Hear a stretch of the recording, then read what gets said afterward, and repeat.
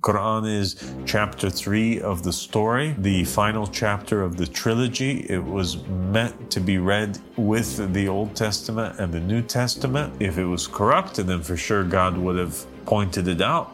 If the Bible, for example, says Jesus was crucified, the Quran corrects it and he says he was only crucified in the apparent. And then what about all these other things that are in the New Testament that is not being corrected? Well, we automatically just believe in all of that. That's what we should do.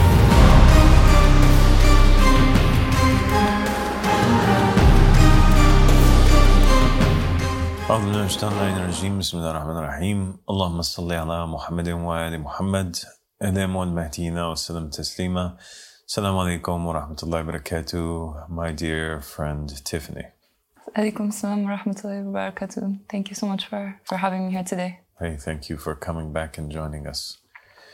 So Tiffany, today we're going to talk about the Torah, the Injil, the Bible, the Gospels, and the Quran, and how Jews, Christians, and Muslims read the three of them.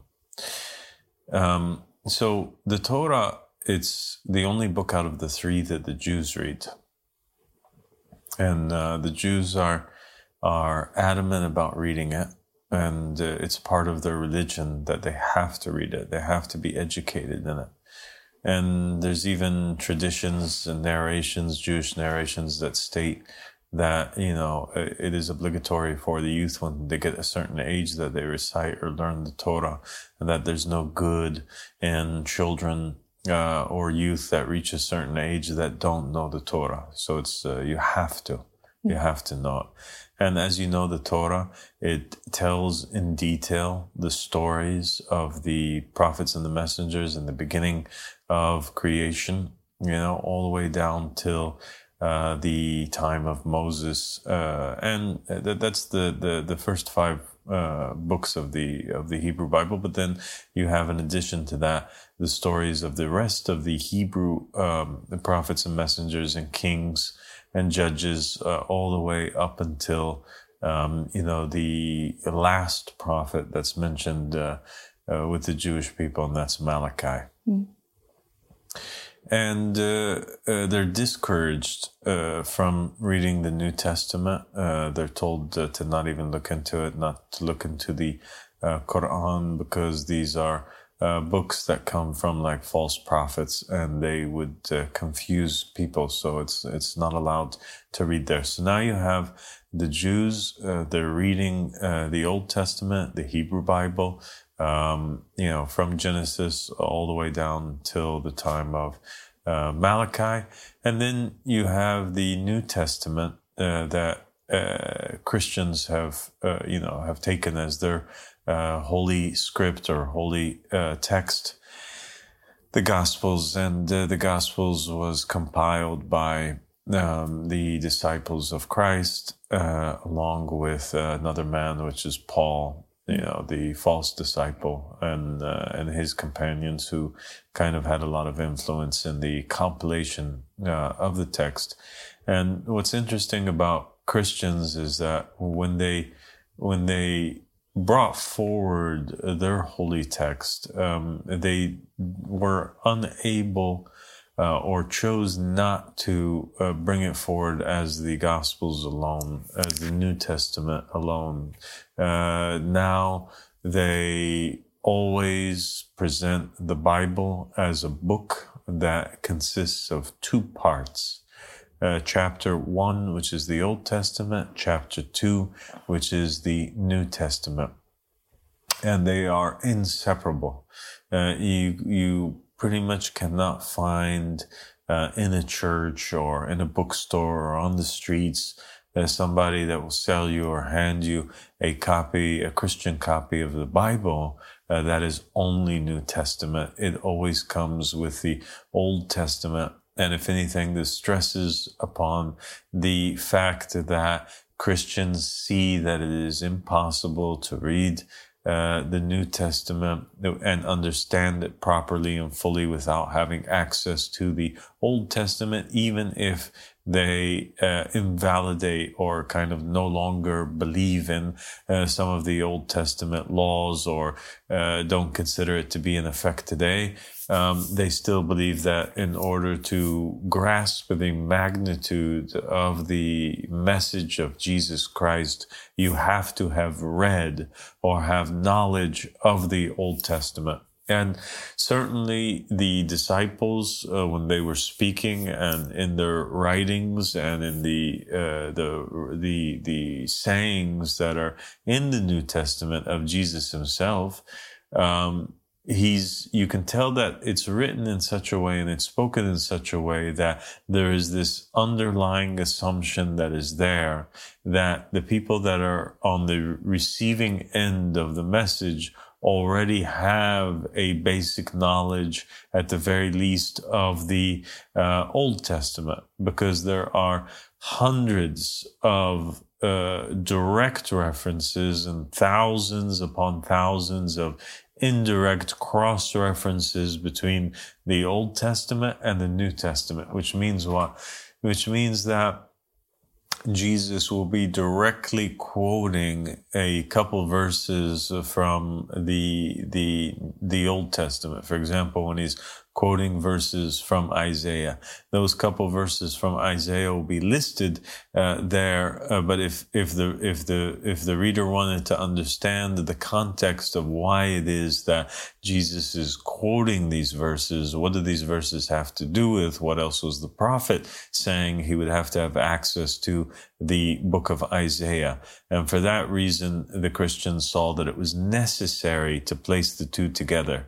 There's also this thing where they see it necessary to place the Old Testament because of the typology of the story of Jesus and the events that he goes through, and how it mimics or is paralleled in the stories of the Old Testament. For example, the idea of Jesus being in the belly of the earth for 3 days and resurrected. Yeah. Well, they say that, something that will give you more certitude concerning this thing is the fact that God already did that before with Jonah when he was in the belly of the whale for 3 days. So as God did with Jonah, so did Jesus, who they believe is God himself, And then they'll say, like, for example, as God demanded that Abraham sacrifice his son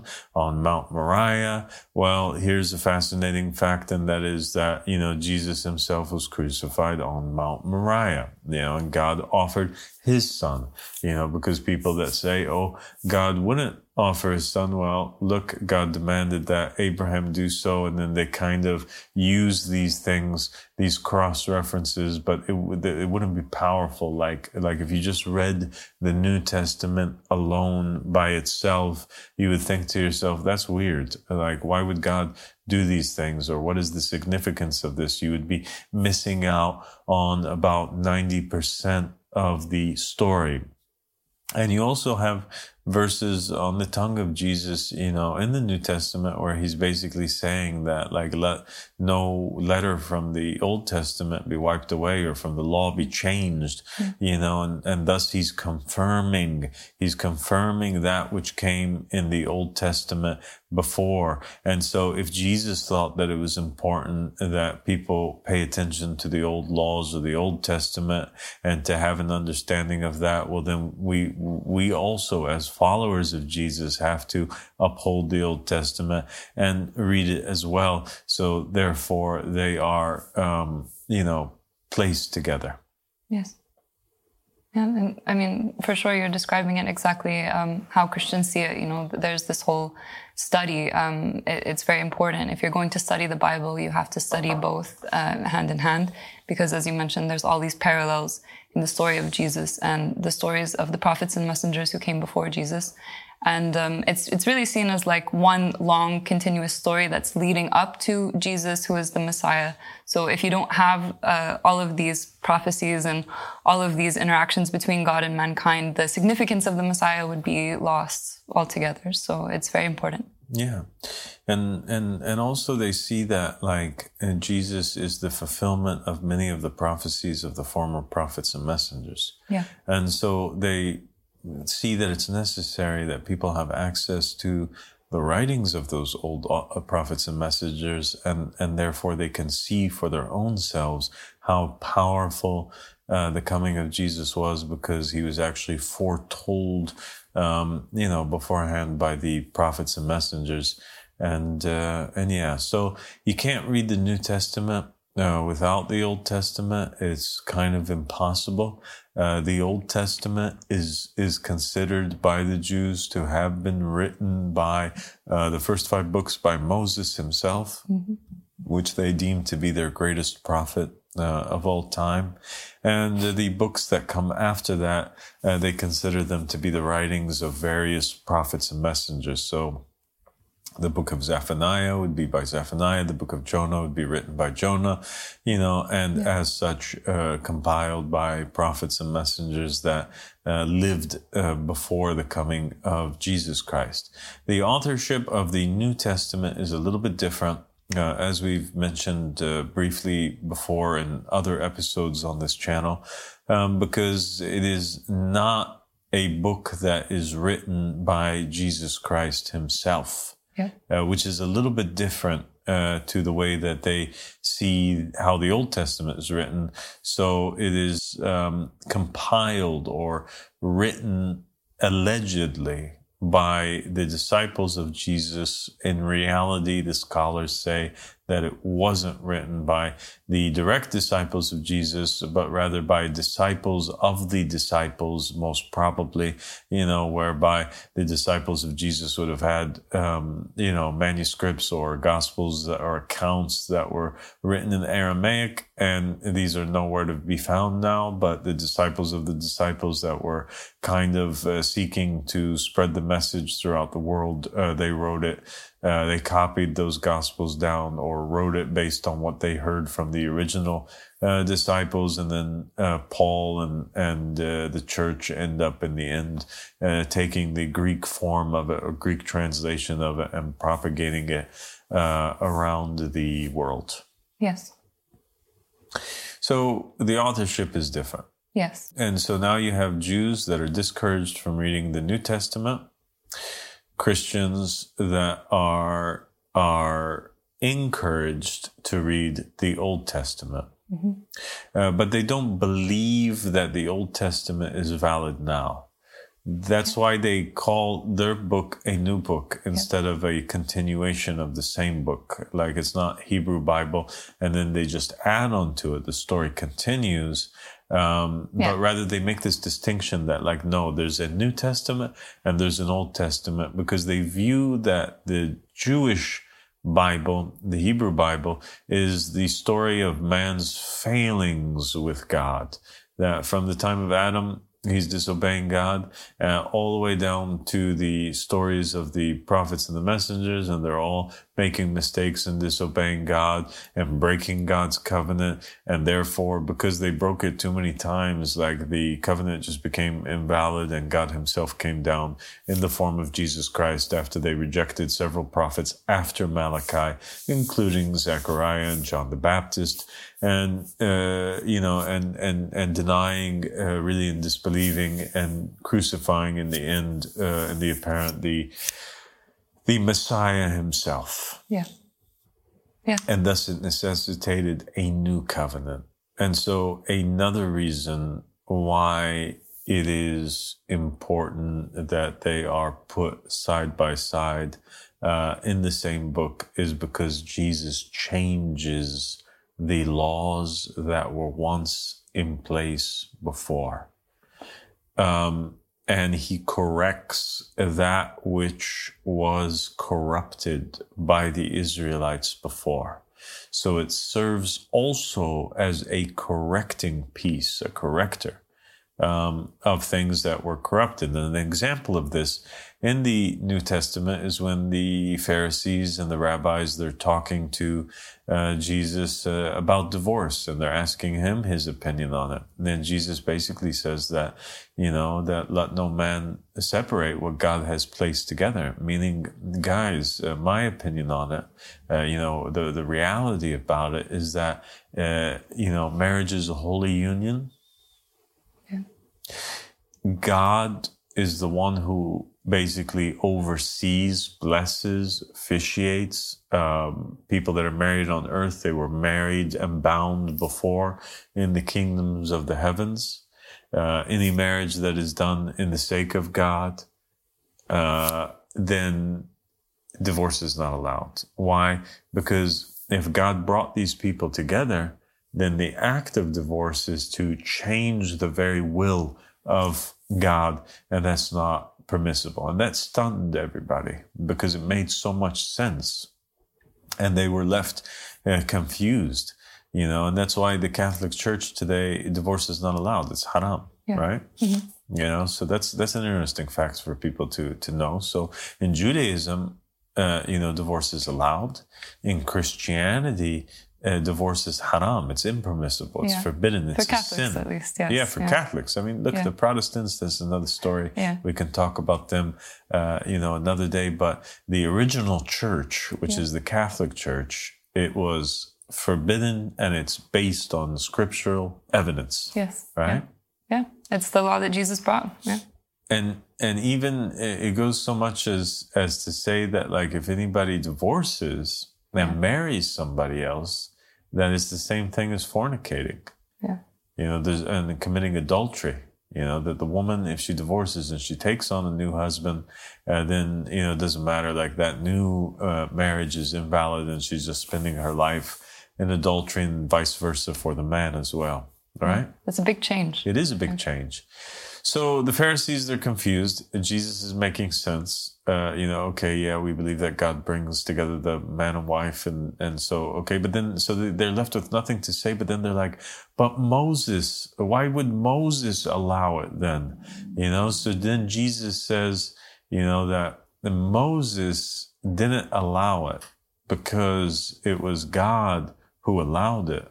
Or God who liked the divorce, or, it was Moses allowed it because you guys' hearts were hardened. Yeah. And so he's correcting the understanding that the Jewish people had behind the validation or the acceptance or allowance of, or the permissibility of divorce in the time of Moses. Does that make sense? Yes, it makes perfect sense. Yes, he came and he corrected something that was wrong in the Old Testament, or something that the prophet had an incorrect understanding of God's stance on it, and he came and corrected that. Exactly. And there's many examples of that, and things that are understandings in the Old Testament, which the New Testament, Jesus kind of corrects. So now we see that the New Testament, the book of the Christians, serves as a continuation. Mm-hmm. It's chapter 2 of the story. It's meant to be read in light of the Old Testament, in light of the book that came before. If you don't do so, then you're missing out and you won't understand. Imagine just reading New Testament and you don't know who Moses is, and there's just a reference to Moses. Yeah. Or there's a reference to Isaiah, and you have no access whatsoever. You have no idea who these people are.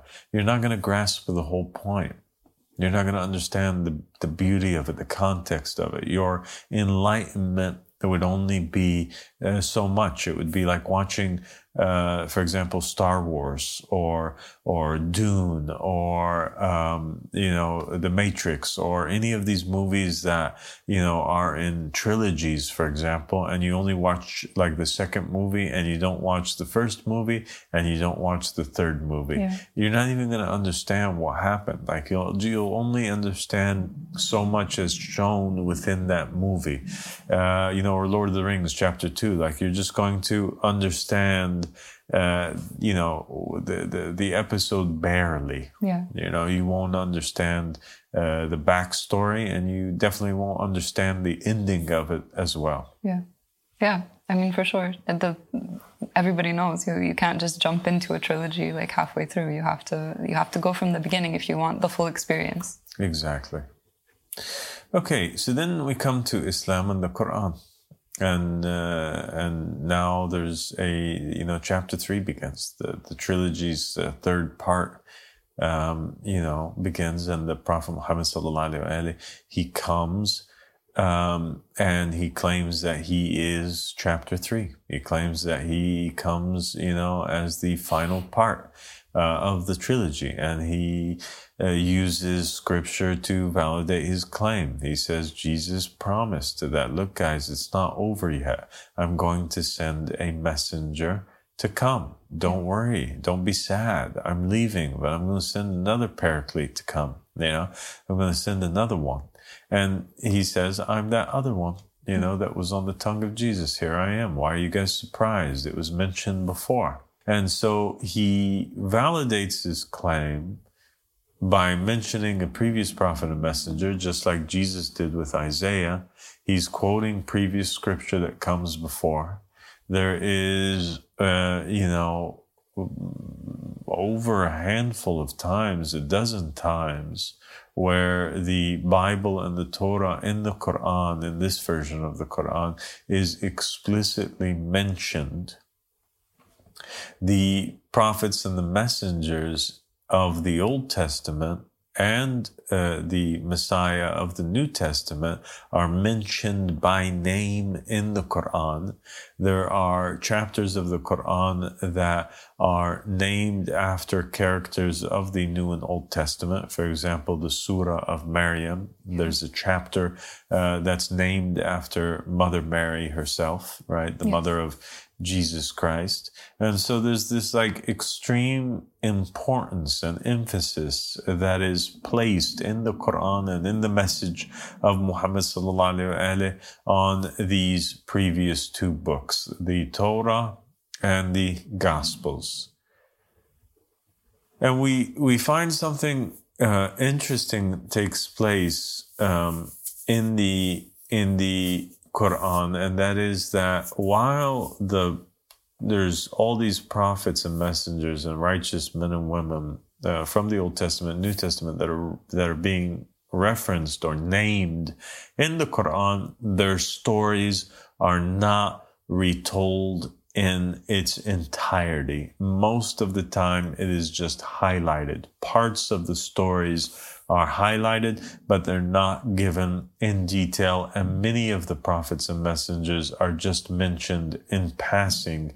And that's really just it, And for example, I mentioned in the book so-and-so, and then it will mention off a couple prophets and messengers, whether it's Enoch, and it will just say that, we raised them to a high station, you know. But you don't understand that. What does we raised them to a high station even mean? And the only way to understand it is if you had knowledge of the Old Testament, and then you would know that God, he walked with Enoch, and then he took Enoch, and Enoch was lifted or raised from the earth. And then you're like, okay, well, then that is what it meant, Yeah. And there'll be references to Elijah and his fighting against Baal or so.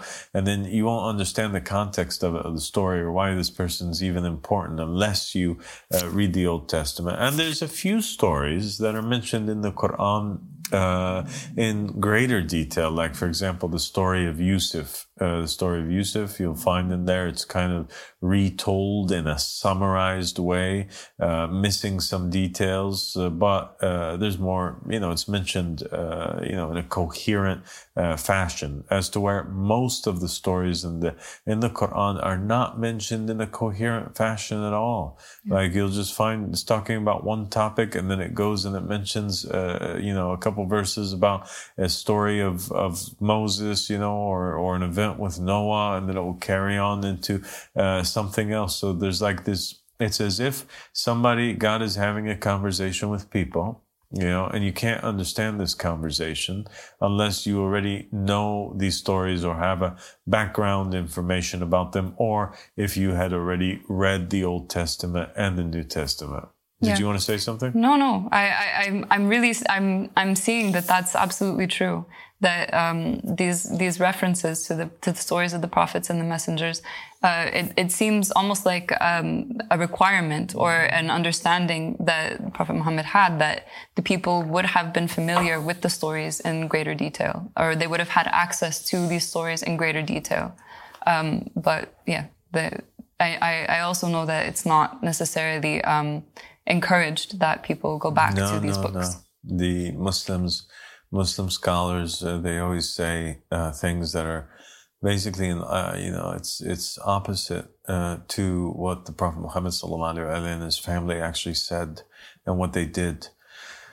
And so you have many hadiths that where, like, Imam Ali alayhi salam will come across a Christian priest, for example, who has a copy of the Bible or the Gospels, or he'll be sitting in the house of the Prophet Muhammad, and in another narration, and they'll have like a copy of the Old Testament, the New Testament there, and you'll see that like they would always like kiss it, or they'll prostrate on it, or they'll venerate the book and validate it in various narrations with their companions in great detail. And there are many hadiths that talk about the greatness of the Torah and the greatness of the message of Jesus and the Gospels, But yet we find the scholars of Islam, they totally forbid and discourage. They don't forbid 100%, but some do. But for the most part, they scare people and discourage them from reading the Old Testament and the New Testament in the same way that the Jews forbid people from reading the New Testament and the Quran, citing verses that mention that there were corruptions that took place in these texts, and therefore, like, guys, we can't validate the claims. We don't know what parts were corrupt and what parts were not corrupt, and therefore the person who believes in these books, they can be easily led astray. And so instead of encouraging people to read the Old Testament and the New Testament for the sake of validating the prophethood of the Prophet Muhammad and seeing parallels, and reading and doing the same thing that Christians do, where they kind of see this typology taking place between the Old Testament and the New Testament and the Quran, the life of the Prophet Muhammad and his message. They totally cut the people off from the backstory, and then you're just left with like these, these groups of verses, handfuls of verses about each, prophet here and there, where you kind of have a little bit highlighted of the story of Adam, not too much, a reference or two to the tree, and then you have like a lot of verses that repeat itself concerning the conversations of Moses with Pharaoh, and highlighting some events from the life of Moses, but not in a kind of coherent way all the time. References without naming the individual to prophets, like, for example, Joshua, son of Nun, some verses about Jesus that are ambiguous and that are different than what's in the Gospels. And so you wonder what is it that is happening here, because the book read alone is confusing and it doesn't even make sense, and a lot of people end up disbelieving in the Quran and Islam because of that. They say, what kind of a book is this? It don't even make sense. Like, all you got to do is read it from the beginning to the end, and it, there's no, I don't understand. You don't understand what's going on. But the Quran changes if you read it from the beginning till the end, while having read or had knowledge of the Old Testament and the New Testament. And that's why a lot of Christians and Jews, after reading the Quran, they end up believing in it. because they don't need that the same stories that are already mentioned in the Old Testament be retold again in the Quran. It would be unnecessary. Just like for Christians, when they wrote and compiled the New Testament, they thought to themselves, it's really important that the people know the stories of the prophets and the messengers from Adam all the way down, but it's already there. Like, we're not going to take the time to rewrite the whole Torah, or the whole Hebrew Bible from beginning till end, in our own words. Jesus didn't have the time to do that. It was not necessary to do that. Why would he do that if it was already there and written and established by Moses? All Jesus needs to do is just ensure that whatever's corrupt in it, that he points that out. And the same thing over here in the Quran, Muhammad sallallahu alaihi wasallam, God's revelation to Muhammad, it was not needed that God retell in great detail everything that is already written in the Torah and the Gospels. He should only reference it. And by these references, people would know, okay, well, go back and read these things. Now, if you go back and you read these things and you're worried about, about corruptions that are in there or things that the devil ended up placing in there, well, it's the duty of the Prophet Mohammed sallallahu alaihi wasallam and the duty of God who revealed the Quran to clarify and correct these mistakes or these misconceptions or these corruptions that took place. And that's what the Quran is. Quran is chapter 3 of the story, the final chapter of the trilogy. It was meant to be read in connection to and with the Old Testament and the New Testament. It should have been placed right after the New Testament in the Bible. The Quran should have been passed out as Old Testament, New Testament, and then the Quran after that, and read as such. And if it was read as such, then it would make a lot more sense. And at the same time, the misunderstandings would have been clarified. So instead of assuming that the New Testament and the Old Testament, everything in there is, it's the scholars of misguidance, they always do the opposite. The opposite of logic, the opposite of what the prophets and the messengers had intended. God brings down Quran and he corrects that which is incorrect. And so what logic would say, right, and what makes sense and what God intended is that we read the Quran, and if the Bible, for example, says Jesus was crucified, the Quran corrects it and he says he was only crucified in the apparent. It was made to look so, but actually the Jews didn't crucify Jesus. This didn't happen, so a correction is taking place. Yeah. So we disbelieve in the idea that he was crucified, and we believe that it was only made to look so. That is the correct understanding of what took place and what happened. And then what about all these other things that are in the New Testament that is not being corrected? Well, we automatically just believe in all of that. That is what we should do. Why? Because if it was corrupted, then for sure God would have pointed it out. And if he didn't point it out, it's not our fault. What we should do by the narrations of Muhammad and the family of Muhammad is that anytime we hear news that comes from God or from one of the people of the house or that's attributed to a prophet or messenger, that the right thing to do is to never deny it. Yeah. That's what we should do. Not that we do what the scholars want us to do, and that is that we just deny everything. We deny the fact that he was crucified, and we deny the entire Gospels altogether, except what we cherry pick and choose that in the minds or the opinions of the scholars, and pretty much like invalidate the entire book. And by this, we would have belied God from above his throne. And we perhaps would have disbelieved in things that God had intended for mankind to believe in, or in actual revelations that come from him. And then we're going to end up, at the same, in the same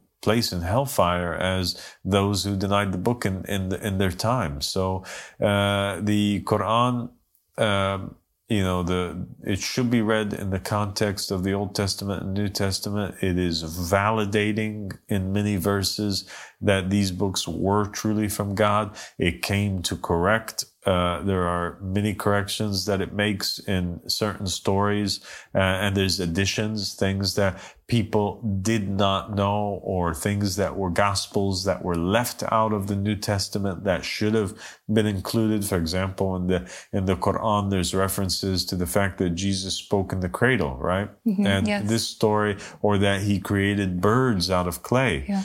And we don't find this in the New Testament, do we? No, it's not. But it is in one of the apocryphal texts. It's in a text called the Infancy Gospel of Thomas. So it is present in Christian writings, but not in the Gospels that we have in the Bible. See, and so now this is the greatness of the Quran. The Quran now is directing us in the right way. Yeah. It's telling us, guys, the gospel is great. It's holy. It's from God. Jesus, he was not crucified. God protected him. He saved him. Do you remember when he, in the New Testament, said to God, God, let this cup pass from me? Yeah. Right? Well, guess what? God accepted his prayer, and he saved him from the humiliation at the hands of the Jews. Your Savior, your Messiah, was not killed by them. That's a correction. And then he says, and guess what? Jesus is even greater than what the gospel said. Did you know that he used to create birds as a child? Did you know that he spoke in the cradle? And then the Christian is like, no, I didn't know. And then the Quran says, we'll look a little bit further. And then the Christian will find out that actually there are these texts that existed that the emperor left out. Yeah. Yeah. They didn't add into the Gospels. And so the Quran is pointing them towards the truth in other sources, Gospels that were left out. And thus he completes the guidance for mankind. Yeah. And so another thing is that because these stories already exist in the Old Testament and the New Testament, it was not that important that all of these stories be retold again, because the Quran needs space, just like the New Testament needed space, and it didn't retell the stories of the Old Testament. Why did it need space? It needed space to tell the story of Jesus himself. The Quran needed space to tell the story of Muhammad sallallahu alaihi wasallam. The old books in the Old Testament, the Hebrew Bible, were serving as kind of gospels, or the good news of those prophets and messengers, or the warnings of those prophets and messengers that came, their autobiographies, their stories, their tales, their words. New Testament, it's the autobiography of Jesus. It's his tale. It's his story.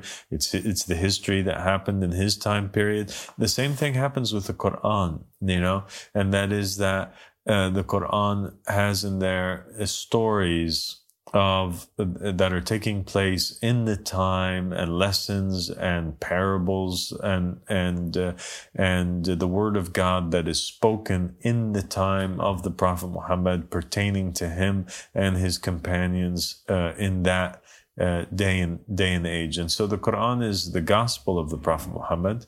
The Hebrew Bible is written by the prophets and the messengers, mainly by Moses, and then those messengers that came after that. New Testament is written by the disciples of Jesus Christ, and also some fake people. And then the Quran is supposed to be the ultimate revelation of all, which is different than the Old Testament and the New Testament in the way that it is actually the gospel of Muhammad, written by God himself, revealed on the tongue of the Prophet Muhammad. Yeah. And so he writes his own story, or God writes the story of Muhammad directly through Muhammad, as to preserve it from having, too many corruptions. And obviously we already spoke about the fact of corruptions that ended up happening anyway later on because of the misplacement of verses. And we have a whole episode of this, that people can go watch on the channel. But yeah, I just wanted to point that out. Yeah, it makes perfect sense. And this way of thinking about these three holy books, the Old Testament, the New Testament, and the Quran, as like a trilogy that needs to be side by side. It needs to be read from the beginning until the end in order to fully understand. And the fact that the prophets, Jesus came and he corrected that which was incorrect before, and Prophet Mohammed did the exact same thing. He corrected things that were not understood properly before. It makes perfect sense, and it really puts the whole thing together. But nobody's ever spoken about it in this way. Only you. Well, thank you for joining us today, Tiffany. I appreciate you being present, and inshallah, I look forward to more episodes. Thank you so much for having me, and I can't wait to be back. God bless you.